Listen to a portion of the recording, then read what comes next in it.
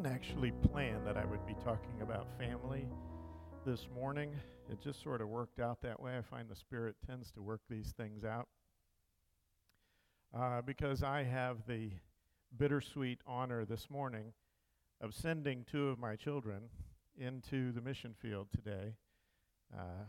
Jesse and Andy will be leaving pretty much right after church because they've got a trek that they need to make down to Arkansas.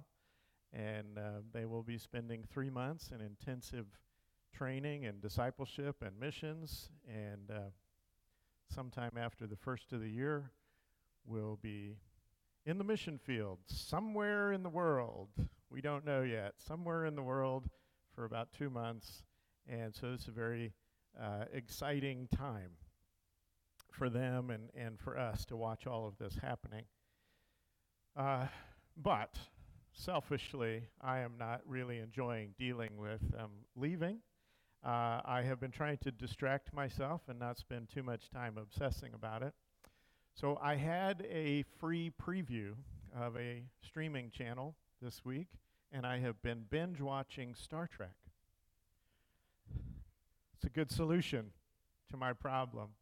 I grew up watching Star Trek. The original Star Trek in rerun form was on every afternoon and was part of our normal routine as kids to watch Star Trek. All those fantastic special effects, those papier-mâché rocks and creatures in rubber masks and all that stuff. It was very exciting at the time. Now it's campy, but it was very exciting at the time. Been watching one of the latest Star Trek series. There's been so many movies and series that have generated from that one show that was only actually on the air for a few years, but has turned into this phenomenon. And being reminded as I watched this program about Gene Roddenberry's vision of the future and how different it was. Science fiction is almost always really dark. Most science fiction movies are extremely dark and dystopian and give you this view of the future that's like everybody's just sort of fighting for survival. Roddenberry had a very different idea, and his vision of the future for Star Trek was incredibly optimistic. It was a very different kind of program because he imagined that centuries into the future, humanity would be evolved. That we would have advanced beyond our internal conflicts, that we would have advanced beyond bigotry and racism and our national divisions. And so in the original Star Trek series, you had men and women and black and white and Asian and a Russian there in the control room, which, in the 60s was scary stuff. But he envisioned we'll move past all of this. We'll evolve and we'll move on to a higher plane. And we'll be principled people. And this vision that he has for the Federation of Planets and the Starfleet, it's also idealistic and optimistic. And these Starfleet officers, they're moral and they're equitable and they're fair and they're principled and they're good. And as they encounter these terrible things sometimes as they travel through the universe, they greet these terrible things with this goodness that's just woven through their character. And everybody's really committed to this vision of Starfleet. And then, of course, there are insurmountable odds that they have to face, to which they often apply technology that they invented 5 minutes ago. And without trying anything, without practice, without testing, the new technology always works. But it works at the last possible second when the universe is about to collapse on itself. With a second to spare, the technology works. And it's a good thing that it works at the last minute, because for some reason, when there's no time to be had, and the universe is in absolute peril, the cast always finds a few minutes to stop and have an emotionally charged conversation about what's happening. I'm thinking, if things are so bad as you say, you might want to start doing something and stop talking. But it always works out. It always works out. And this is the first clue that this is fake. It's not just fake because it always works out, and it's not just fake because it's a science fiction series set centuries into the future that features hundreds of humanoid alien races who we're able to communicate with. It's fake because it assumes that if you leave humanity to its own, it will evolve to the point where people will just be good. As a matter of fact, Roddenberry's vision is rather famous for its absence of any kind of faith or religion. It is a society built on the blessings of science. All will be well. Without God, without faith, humanity will become more evolved, more intelligent, more righteous. I don't know about you, but I watch the news, and I haven't come to this conclusion. I am not quite convinced that our national leaders and the bureaucracy that they have created is altruistic and virtuous. I'm pretty sure they just all want to be in power. And so the Federation is this wonderful vision of a bureaucracy that is kind, a bureaucracy that is efficient. How efficient is ours? Miserably inefficient. And do you know why? Because the core purpose of government is to spend other people's money. None of it works, and none of it works because humanity is not inherently good. And when you take God and God's righteousness out of the equation, they don't come to good conclusions. They don't come to positive spaces. Godlessness is always plagued by the mythology that we will have a better idea than God himself. That we'll be able to design something better. We'll be able to design something more fair. We'll be more efficient. We'll be more loving. We'll be more moral when we leave God out of the picture. But godlessness is itself the disease. It is godlessness that causes sin and death. It is godlessness that causes chaos. It is godlessness that causes loss and affliction and brokenness. And Paul has been arguing, as we've studied through Colossians, that the sacred cure to all of this brokenness is the supremacy of Jesus Christ. I hope by this point in the study that we have made it clear that this is not a platitude. This is not just religious talk. This is not just church speak. That the supremacy of Jesus is a real thing.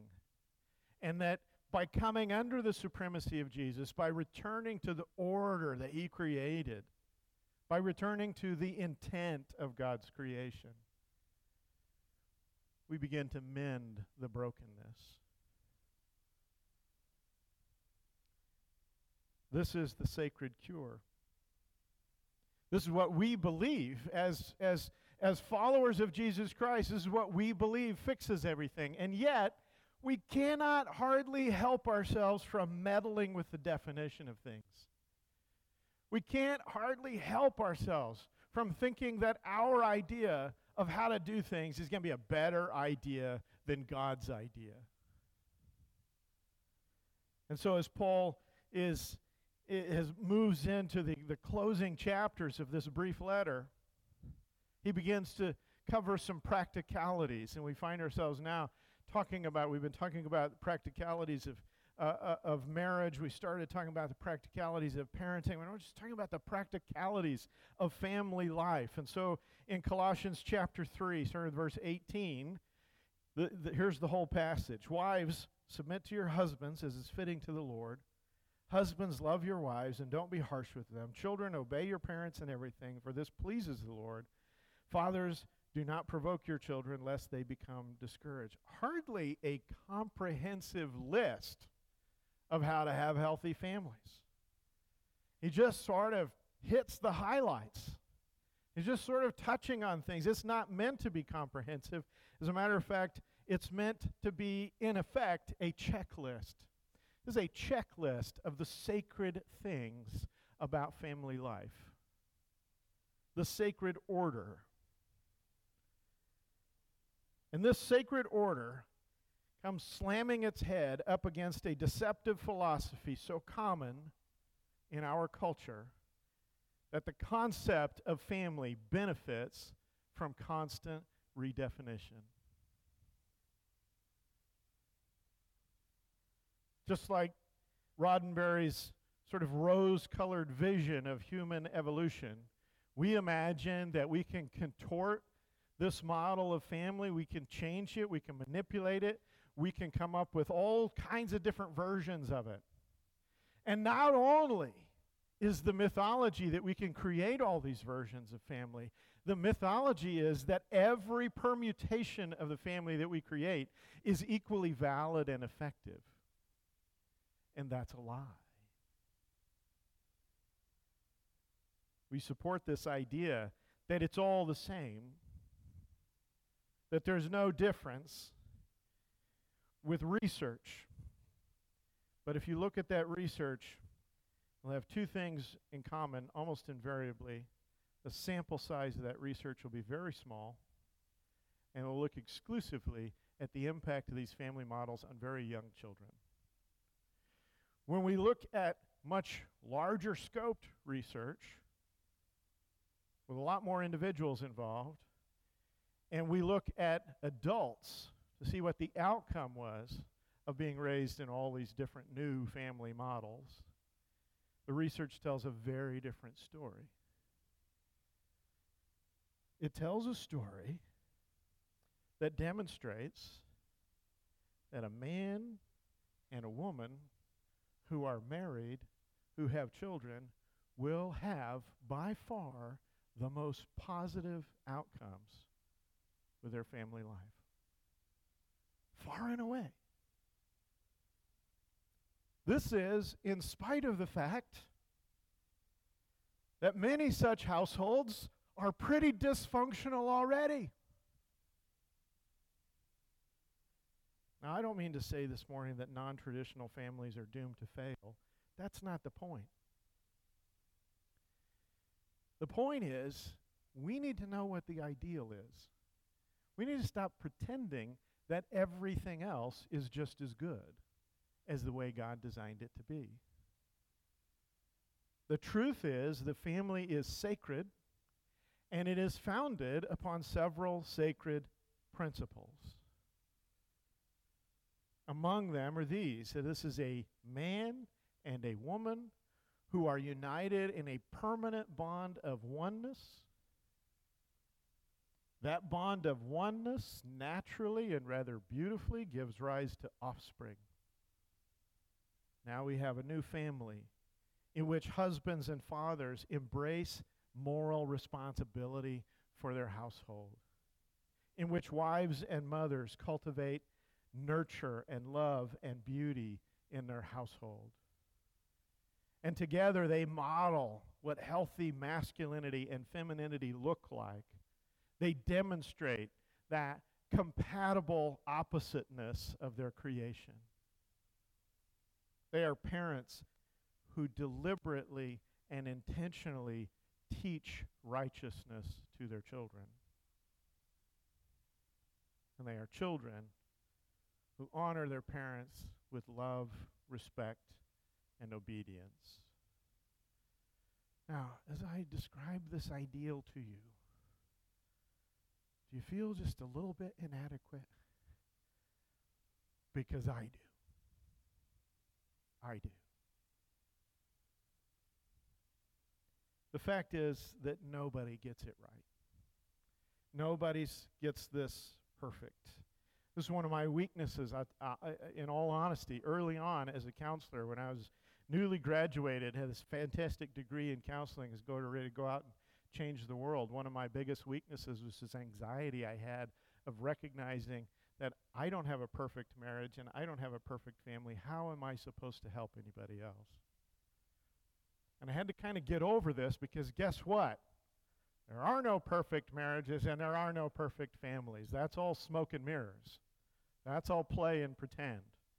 Those guys on national TV that look like they've got it all together all the time, they never make any mistakes, forget it. It's not real. Because the truth is, our best efforts are subject to our collective fallen nature. In other words, we're sinners. We get this wrong. We act selfishly. We act foolishly. We make the wrong choices. All you got to do is read through the Old Testament. See how many of the families in the Old Testament meet this ideal. Some of the most significant, most important families in the Old Testament don't even come close. Adam and Eve start their family with 2 sons. One of them killed the other one. By comparison, you're probably doing fine. But making comparisons between my brokenness and the brokenness of others is not a good way to form a healthy family, is it? It's tempting, more comforting at times, but it doesn't really work. The point of this biblical ideal is not to shame us, and it's not to invalidate whatever family model you are living in. The point of the ideal is to give us something to work towards.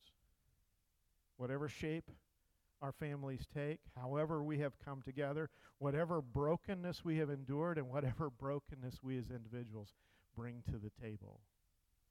This is the ideal. This is what we work towards. And so if you're a single parent, if you're a single mom, God bless you. But you know, you're probably going to have to work a little harder to make sure that there is a moral, godly, masculine influence in your kid's life so that they know what that looks like. And I don't mean just little boys. Little girls need to know too. And if you're a step family, God bless you. But you're going to have to work a little bit harder to overcome the chaos of multiple households and that anxiety about family not being permanent. And if you're an adoptive family, God bless you. Can't think of anything more loving than to open your home to someone else's child. Love them as your own. But you're going to have to work a little bit harder to overcome their anxiety about that separation and anxieties about abandonment. If you're a traditional family, mommy and daddy and 2.3 children, guess what? We're broken too. We have to work to get closer to this ideal. This companion passage to our passage in Colossians this morning, in Ephesians chapter 6, Paul says, "Children, obey your parents in the Lord, for this is right. Honor your father and mother, which is the first commandment with a promise, so that it may go well with you and you may enjoy long life on the earth.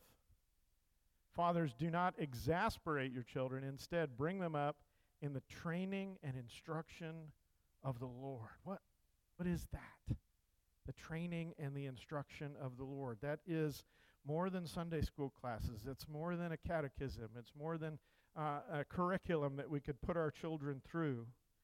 The training and instruction of the Lord. Like we talked about when we were reading from Deuteronomy, is a life that is shaped by the sacred truth of our creation. Remember in Deuteronomy it talks about impressing these things impress them on your children. That means that I have to take the shape of these things. And then as I press into my children's life and they are forming themselves against who I am, they are, unbeknownst to them sometimes, taking the shape that God has impressed upon me. But again, we run up against a deceptive philosophy that the influence of family on children is minimal compared to the culture or to individual will. In other words, the world is taking our kids somewhere, and our kids, as individuals, are making choices. They're taking them somewhere, and we're just doing battle against these things, and a lot of us feel overwhelmed. We feel powerless. Their peers and their social pressures and these emerging identities that the culture tells them are solid, unchanging, immovable. Parents begin to adopt the language of helplessness. There's just nothing I can do. Begin to accept the inevitability of rebellion. Start talking about how our children are out of control. A little secret for you. From all my studies, my years in counseling and ministry, here's a little secret pass on to you. All children are out of control. Control is mythology. We don't really have control. Control is something we exercise with very small children, with an enormous degree of failure, by the way. You try to control your children when they're sitting on the pew next to you at church. Try to keep them quiet, under control. How well does that work? You remember? Doesn't work that well. Try to control your children so that they stay in the yard and not in the street. It's a constant battle because they're not in control. Everything's out of control. The problem is we have more of the mythology of control when our children are small. And then as they grow up into teens and young adults, if we're still employing this same model, we're pulling our hair out. If control has not grown from control to respect and influence, we're beating our head against a wall and they're just angry. That's the way that works. The fact is that the influence of our very self-centered, very godless culture is, in fact, profound upon our children. But that is not a reason for us to surrender. That is a call to arms. We have to work that much harder. We have to cultivate the influence in our children's lives that we need in order to combat the deception that is currently calling to them.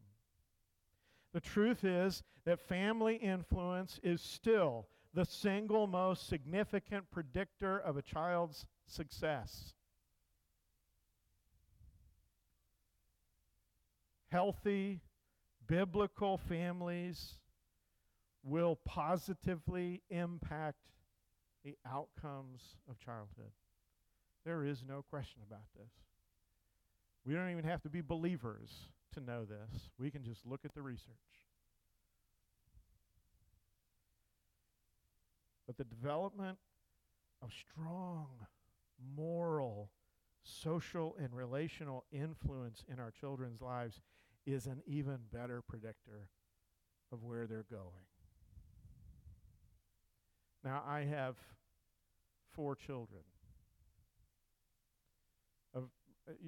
That you already know that I'm insanely proud of all of them. I have 4 children, all adults now. It's a weird thing to think about.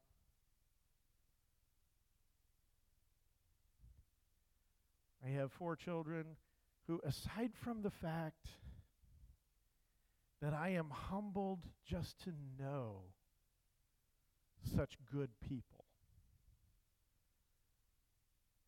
I am blessed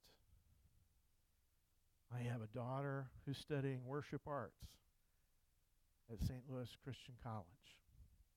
I have a son who, aside from being on the youth band, designed and manages most of our church technology. And now I have 2 daughters that I'm sending into the mission field, and, by the way, leaving an enormous void in church ministry here behind them.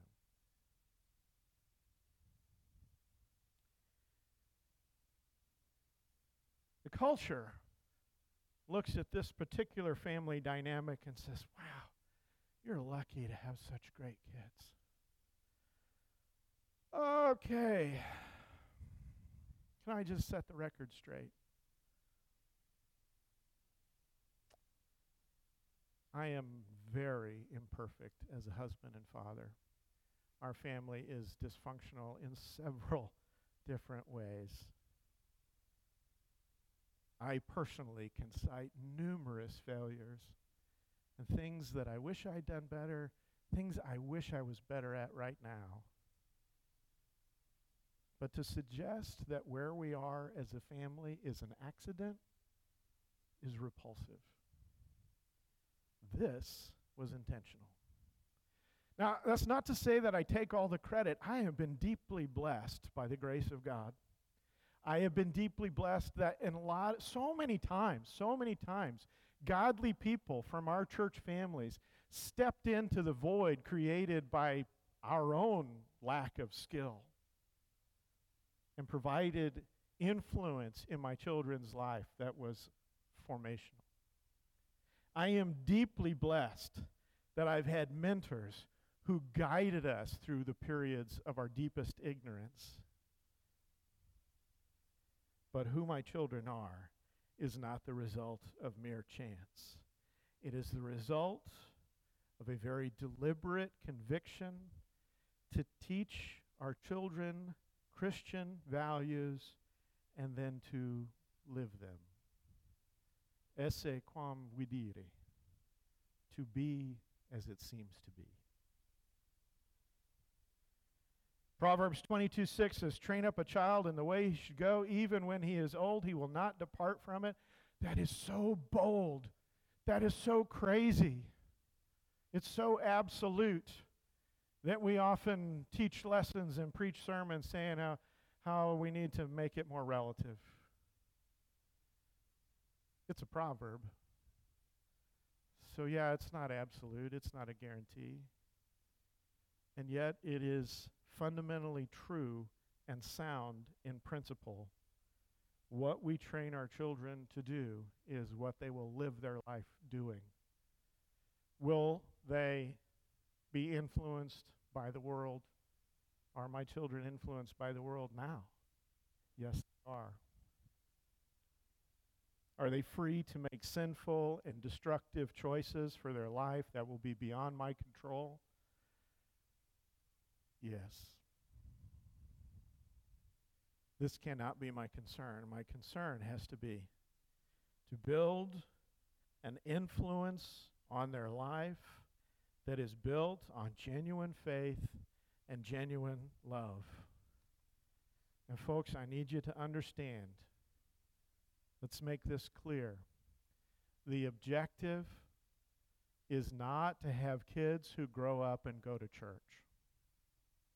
The objective is not to have kids who had a momentary salvation experience.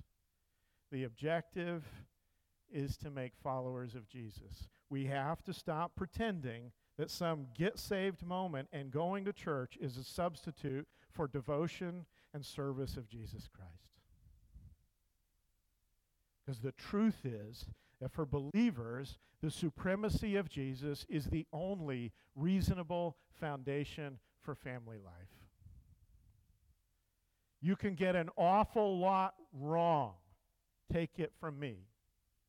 You can get an awful lot wrong if you get this one thing at least a little bit right. You'll likely be rejoicing in its blessings. In practical terms, what does it mean? It means that our stated priority is the supremacy of Jesus, and our decisions, our choices, and our actions match what we say.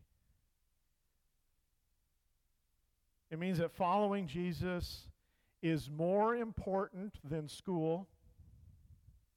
It is more important than sports. It is more important than band or clubs or any of our extracurriculars. It's more important than what college you go to. It's more important than what job you have. It's more important than how much money you make, and it's more important than what stuff you get to collect.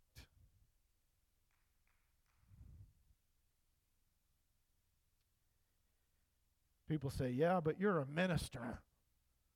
You're a minister, so that's easy for you. Oh, let me tell you. Being a minister has not made it any easier. My children have grown up in a fishbowl of ministry, all eyes upon them. And sadly, they have seen every form of hypocrisy that Christians can dish out. And we have had to work extra hard to reassure them that the kingdom of Christ is truer and greater than the broken and sinful people like us who populate it. And so that by spending their lives calling them to this truth, I can repeat to them now what Paul says to us. If then you have been raised with Christ, seek things that are above, where Christ is, seated at the right hand of God. Set your mind on things that are above, not on things that are on earth, for you have died and your life is hidden with Christ in God. When Christ, who is your life, appears, you will also appear with him in glory.